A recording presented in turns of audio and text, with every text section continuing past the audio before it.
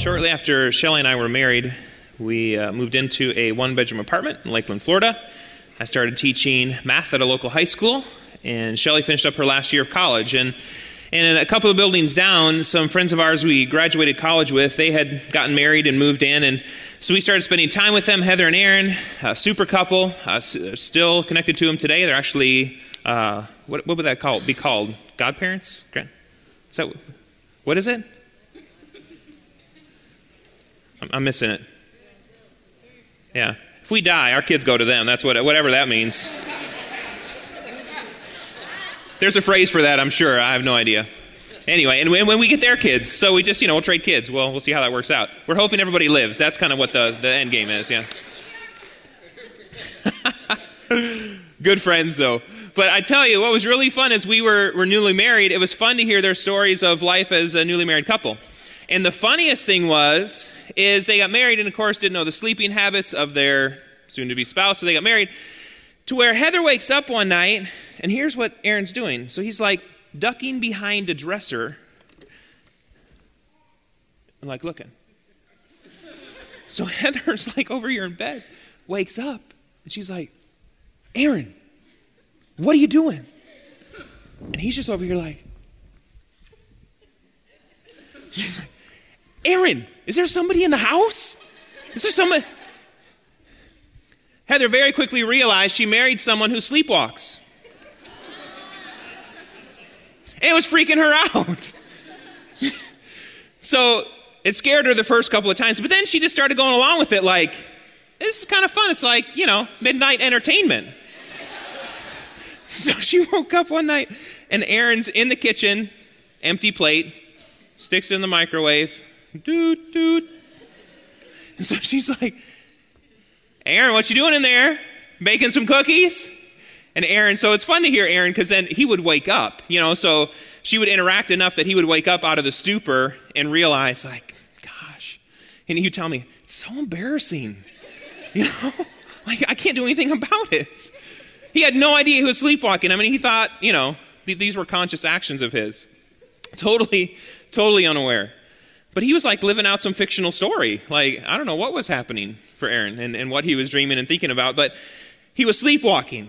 And I was thinking about that in the context of where we're headed in Luke today, and thinking about, well, it's not real hard for us to sleepwalk through life.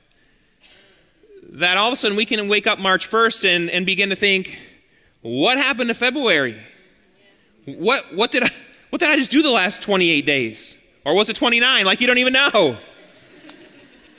Like we can, if we're not careful, sleepwalk through life, that we can just go through the motions, that we can get into such a rhythm and routine. You wake up, you eat breakfast, you go to work, you punch the clock, you come back home, you go through your evening routines, you go to bed, only to wake up and do it all over again. Day in and day out. And human nature is one that likes routine. You like to park in the same parking space. You like to sit in the same seat. That those are actually natural inclinations, that we want a measure of stability in the life that we live. But the problem is we're not meant to live routine, ordinary lives as followers of Jesus. We really are meant to live extraordinary lives. We're not meant to sleepwalk through life. So then the question is, well, how do we come alive? How do we make sure that we're not sleepwalking through this life that we're living? And the good news is, as we continue our series in Luke chapter 18, Jesus gives us some answers on how we can come alive. So if you have your Bibles, hey, I hope you've got a Bible. And if you're new and you wonder, why would they say that? Because we want you in God's Word. And not just today, but every day. It's God's Word to us. And so if you don't have a Bible with you today, there's one underneath the seat in front of you. You're welcome to borrow it. If you don't have one at home, take it home as a gift from the church. But we're going to be in Luke chapter 18 today. I invite you to stand for the reading of God's Word. And we're going to start in verse 9. And here's what Luke writes. He also told this parable, so Luke writing about Jesus, he also told this parable to some who trusted in themselves, that they were righteous and treated others with contempt. 2 men went up into the temple to pray, one a Pharisee and the other a tax collector. The Pharisee, standing by himself, prayed thus, God, I thank you that I'm not like other men, extortioners, unjust, adulterers, or even like this tax collector. I fast twice a week, I give tithes of all that I get. But the tax collector, standing far off, would not even lift his eyes to heaven, but beat his breast, saying, God, be merciful to me, a sinner. I tell you, this man went down to his house justified rather than the other. For everyone who exalts himself will be humbled, but the one who humbles himself will be exalted. Now they were bringing even infants to him that he might touch them. And when the disciples saw it, they rebuked them. But Jesus called them to him. Hey, infant, that was your cue. Good job. Saying, let the children come to me, and do not hinder them. For to such belongs the kingdom of God. Truly I say to you, whoever does not receive the kingdom of God like a child shall not enter it. These are the very words of God. You may be seated this morning. A couple of weeks ago, we left off in Luke talking about living a life without distraction. We discovered that a focused life is better than a distracted one. And the reason this matters is because distraction is the primary spiritual problem in our culture today. There are more distractions in the world now than at any other time in our country's history. Social media, television, the desire for certainty, people want to know what their future holds, the appearance of success, all of these things, distractions. And the danger of distractions is that they keep us from dealing with matters of the heart. They keep us from focusing on Jesus and living the life that he has for us. And what's been the end result of people living distracted lives instead of focused ones? If you do a culture study, what you'll find is it has cost our current generation a life without lasting peace or deep joy. Our current generation has been reported as the most stressed, worried, anxious, and depressed generation the world has ever known. And that's no coincidence. So what do distractions do? Distractions cost you the ability to live an extraordinary life. Distractions will keep you stressed, worried, anxious, and depressed. And that is not the life that God has for you. That is not his plan for you. You are not meant to sleepwalk through life. You are not meant to live a distracted life. You're meant to live a focused life, a life that's fully alive. Are you living that kind of life? Our passage today, it helps us to see how we get to come alive. And here's the first thing we find. To come alive, we must be willing to approach God. It all starts there. To come alive, we've got to be willing to approach God. The opening description for this story that Jesus shares, he says he's addressing it to people who trusted in themselves. Verse 9. He also told this parable to some who trusted in themselves. We could stop right there. It was crazy to me to think that Luke, the author of this letter, inspired by the Holy Spirit, he writes this 2,000 years ago. Jesus is sharing this story 2,000 years ago with people. And so what's crazy to me is 2,000 years later, we've got the same problem. We live in a culture full of people who trust in themselves. And let's admit it, we've got churches filled with people who trust in themselves. We need to be honest with ourselves this morning. And of course, the problem is, in the end, if we've simply put trust in ourselves, we're going to wind up letting ourselves down. Trust in yourself will always eventually fall short. And why is that?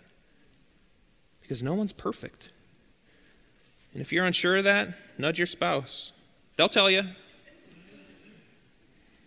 Paul, a follower of Jesus, he summarizes this well by saying, we all fall short. The older I live, the more I'm convinced, oh Lord, I need you. Because if you trust in yourself, at some point you're going to realize you were not made to handle life on your own. That's not how God designed you.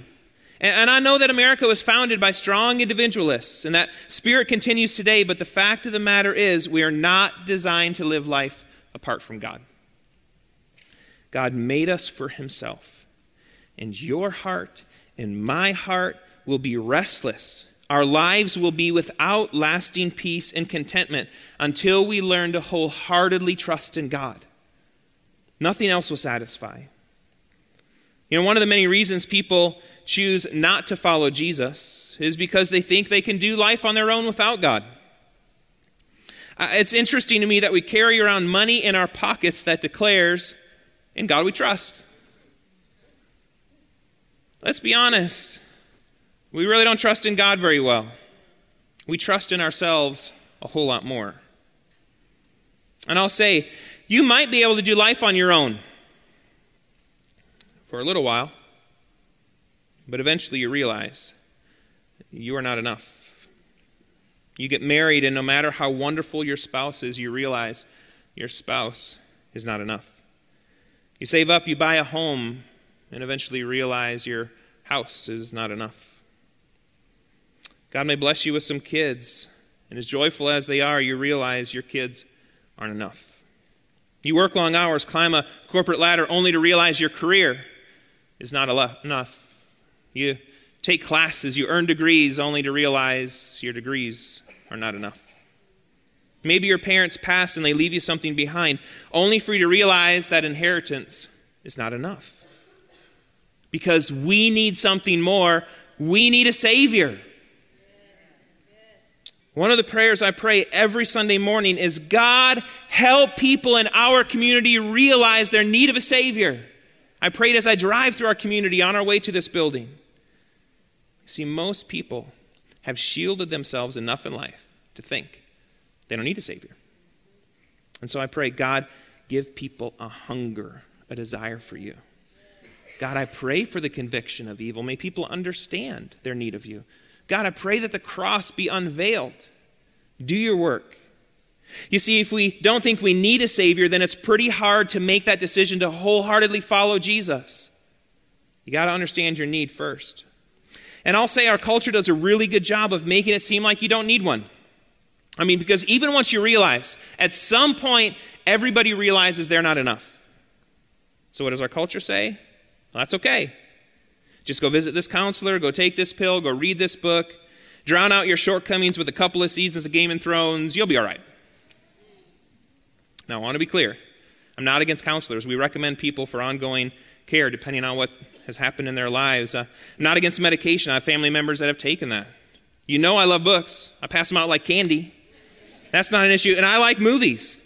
But what I want us to understand is I want us to be aware that our culture has created answers to our shortcomings, but you will eventually realize that you have, and in the end, those things too won't be enough. Only God is enough. Only God. We need a Savior. You are not enough. You cannot bear the weight of this life. You cannot bear the weight of raising kids. And every parent in this room said, Amen. Jesus, help us. You can't bear the weight of the financial responsibility of providing for your family. You can't bear the weight of your future because you're not enough. But the good news is, God is. God is enough. God is enough for your family. God will heal your past. He'll bring purpose to your present and vision for your future. God is someone who can be trusted. He is enough. Do you know him like this? This is why the first step for us to come alive, it's tied to our willingness to approach God. Because what you do when you approach God, you're saying, God, I know I'm not enough, but I know the one who is. This is why Jesus, he shares in the first story. Here's what he says. 2 men went up to the temple to pray. One a Pharisee, the other a tax collector. That's the starting point. 2 men went to the temple to pray, to the place where in their first century minds they understood, if I want to encounter God, this is where I need to go. So if you want to come alive today, the first thing you have to do is you've got to be willing to approach God. So let me ask, did you approach God with your singing this morning? The book of Psalms tells us God is enthroned on our praises. There is something that happens when 2 or 3 are gathered in his name and we proclaim his praises. God's there. It's a place of guaranteed encounter. So did you approach God in prayer today? People here willing to pray with you. Prayer is a place of guaranteed encounter. Will you approach God as we take communion at the end of this message? Every Sunday we read Luke 24:35, where it says, Jesus was known to them in the breaking of bread. Jesus shows up in a special way in communion. Communion is a place of guaranteed encounter. My question is, are you showing up on Sundays ready to encounter God? Do you wake up on Mondays, open his word to say, God, I can encounter you. This is your breath upon my life. Do you pray on Tuesday saying, God, I know I can encounter you in prayer? Are you living your days expecting an encounter with God? Because he wants to meet you. When we sing songs, when we close this message in song this morning, I encourage you, sing along. Words are on the screen. And you don't have to be a soloist. You're not going to be on stage. Don't worry about it. The person standing next to you, they might be deaf anyway. Just sing. You know, you might sing in the shower, sing in the car. Why not sing in a church building? I encourage you sing because you want to approach God. I encourage you to approach God in communion today. I encourage you to approach God in prayer and by reading your Bible tomorrow. To come alive, you must be willing to approach God. And to come alive, as we keep looking at this passage, what we see is we must humble ourselves before God. To come alive, we've got to humble ourselves before God. As we look at our story, how did the Pharisee approach God? The Pharisee, he stood by himself. He didn't even want to stand with other people. Why? Because he had complete trust in himself and he thought he was better than everyone else. Look at what he prays. This is a crazy prayer.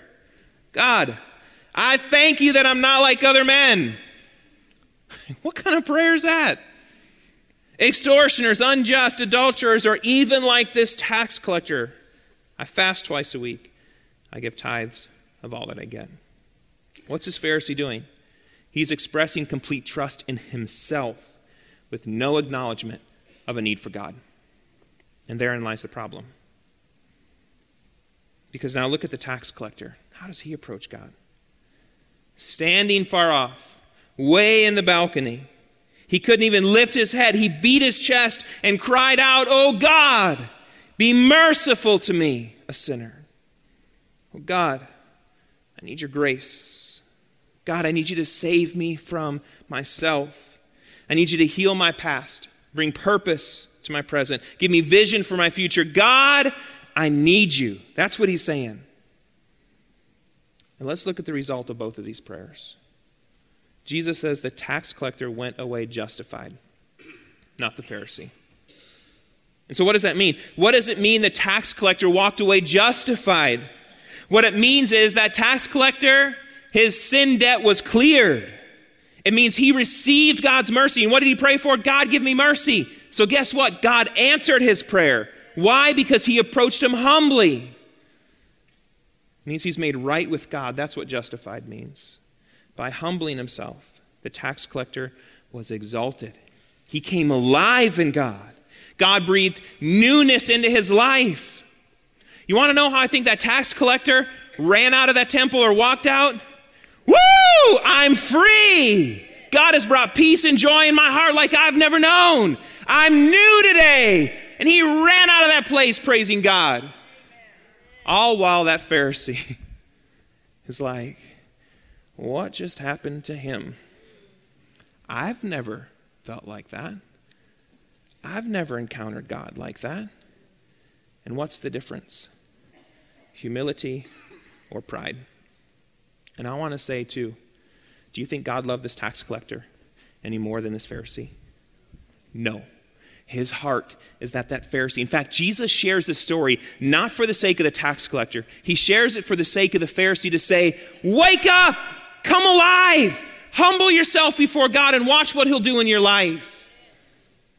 How do we approach God? If you want to come alive, you've got to approach him humbly. You might have walked with Jesus for 30 years, and maybe you think you've got it all figured out. But guess what the story shares? We've got a lot to learn in walking in humility for a lifetime. You've got to put your complete trust in God. And that's what's required. How could this tax collector humbly approach God? Because he knew God could be trusted. I wonder if this Pharisee just said, I don't know if I can trust God. I'm not sure what he's going to do if I show up and really express how I'm living. When we close this message in a little while, I'm going to encourage you to get out of your seats, to come to the front and say, let's humbly approach God together. Let's put this into practice this morning. Let's not just go over this message. Let's apply it immediately and watch what God does. And I encourage you, when we're here singing, express your needs to God. God, restore my marriage. God, help me be a better parent. God, I want to provide better for my family. Help make that a reality. Whatever it is, what does it look like? When you humble yourselves, God wants to answer those prayers because he wants you to be whole. He wants to meet you where you're at. To come alive, we must humble ourselves before God.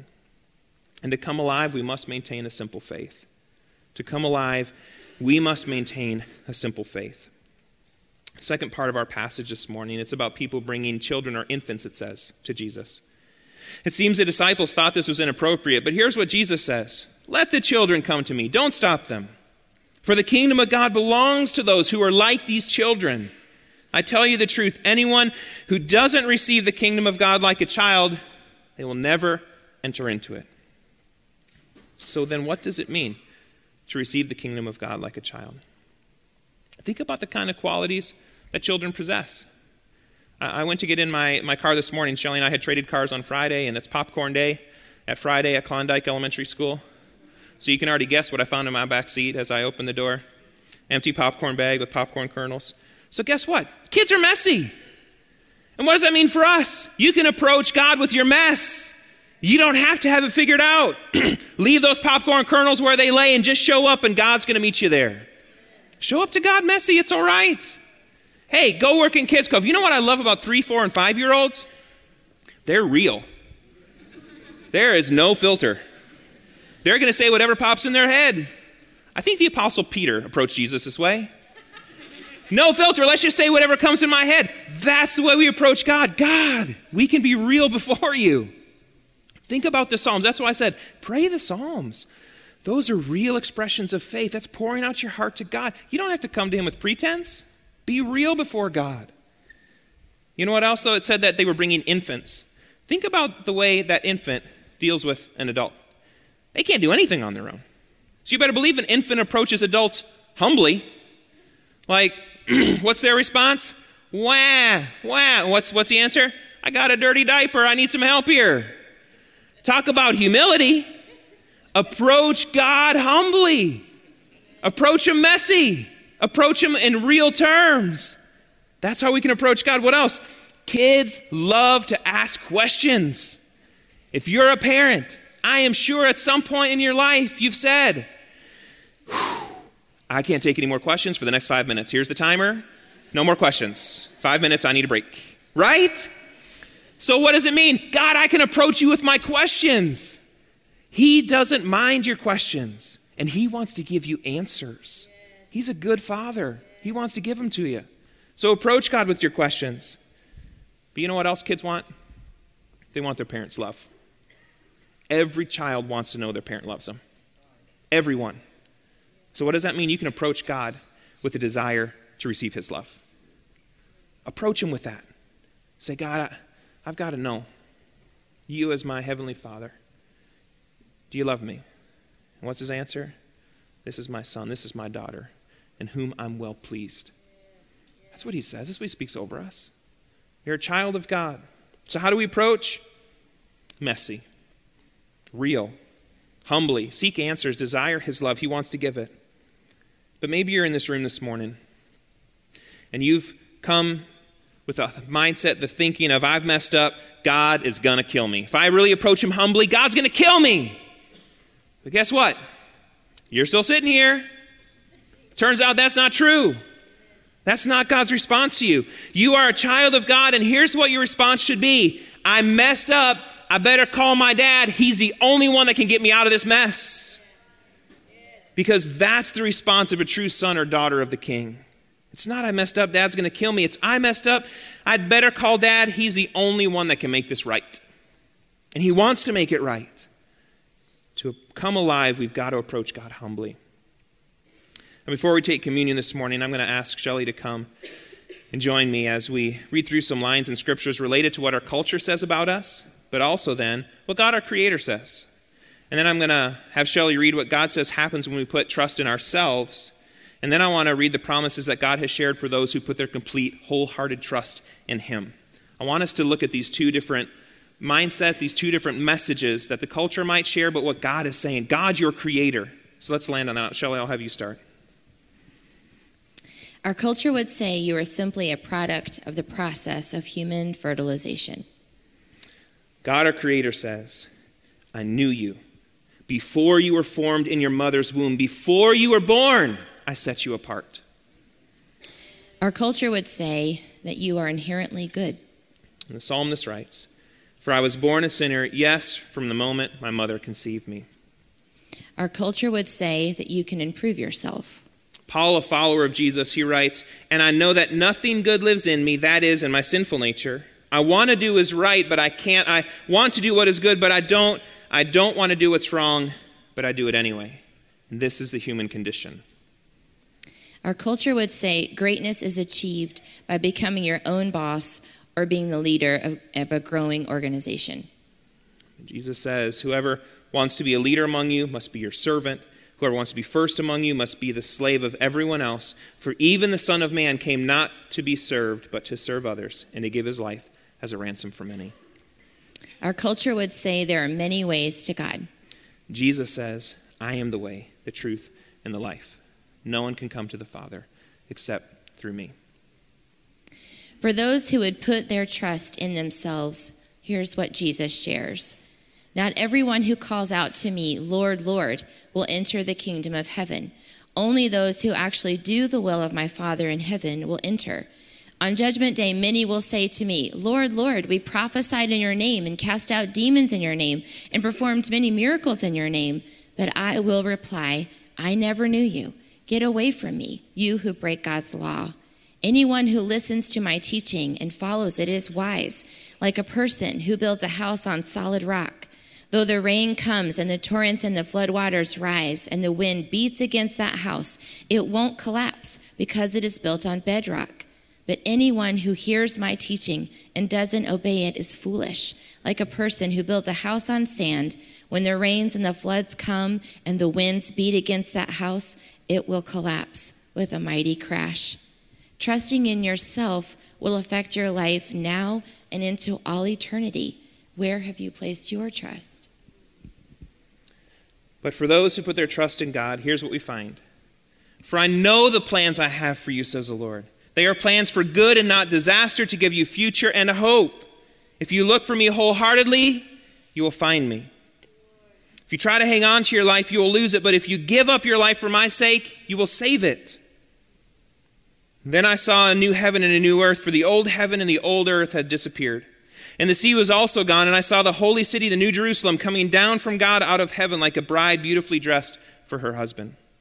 I heard a loud shout from the throne saying, look, God's home is now among his people. He will live with them, and they will be his people. God himself will be with them. He will wipe every tear from their eyes. There will be no more death or sorrow or crying or pain. All these things are gone forever. And the one sitting on the throne said, look, I am making everything new. And then he said to me, write this down, for what I tell you is trustworthy and true. And he also said, it is finished. I am the Alpha and the Omega, the beginning and the end. To all who are thirsty, I will give freely from the springs of the water of life. All who are victorious will inherit all these blessings, and I will be their God, and they will be my children. What a promise. To all who are thirsty. Man, that's the question this morning. Are you thirsty today? Or are you sleepwalking, going through life, and you're maybe drinking a glass that's empty, thinking you're drinking something that's full? If you put your trust in God, you will not be disappointed in this life or in the next. Where have you placed your trust? We're going to close by taking communion this morning. And what I want to ask is that you examine yourself. That's one of the instructions we're given related to communion. And what I want you to examine is, where have you placed your trust? So floor hosts are going to come, and they're going to begin distributing those elements today. And what we need to land on today is a trust in yourself. It's going to fall short. A wholehearted trust in God will be a firm foundation for you to live your life on. That's what Shelley just read. If you build it on the obedient teachings of Jesus and following him, it's firm. Where have you placed your trust?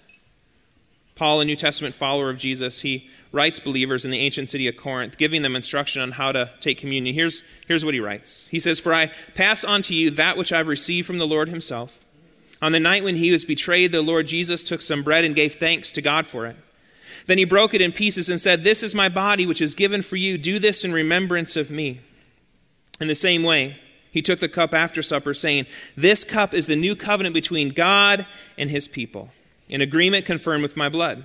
Do this in remembrance of me as often as you drink it. For every time you eat this bread and drink this cup, you're announcing the Lord's death until he comes again. So anyone who eats this bread or drinks the cup of the Lord in an unworthy manner is guilty of sinning against the body and blood of the Lord. That is why you should examine yourself before eating the bread and drinking the cup.'" That's what we want to land on this morning. We just, as they finish passing out those elements, want to examine ourselves, like Paul gave instruction to the Corinthian believers. And so the way I want you to do that is to determine, where have you placed your trust? I just want you to ask the Lord that question. Is your trust in yourself, your spouse, your family, your job, your possessions, your wealth? Where have you put your trust? Is your complete and wholehearted trust in God who created the heavens and the earth, and God our Creator? So I just want you to take a few moments as they finish passing out the elements. Let's just pray. And just pray and ask, Holy Spirit, show me where I've put my trust. And he'll want to show you that so that you can then place that trust, change it, transform it, to convert that to trust in God. So ask the Lord that question. It's important today that if you put your trust in anything other than God, that you take this moment to make a new commitment. Maybe you've never put your trust in God, but today you'd say, I'm going to do that. I'm going to seal that commitment by taking communion with everyone today. Or maybe it's a renewed commitment. I constantly have to check my heart. God, where am I not trusting you? In what area of my life am I lacking trust? So we all need to revisit that question. So today as we take communion, make a renewed commitment to say, God, I want to put my wholehearted trust in you today. Let this be that moment. Paul shared on the night when he was betrayed, the Lord Jesus took some bread, gave thanks to God for it. Then he broke it in pieces and said, "This is my body, which is given for you. Do this in remembrance of me." Let's take the bread together.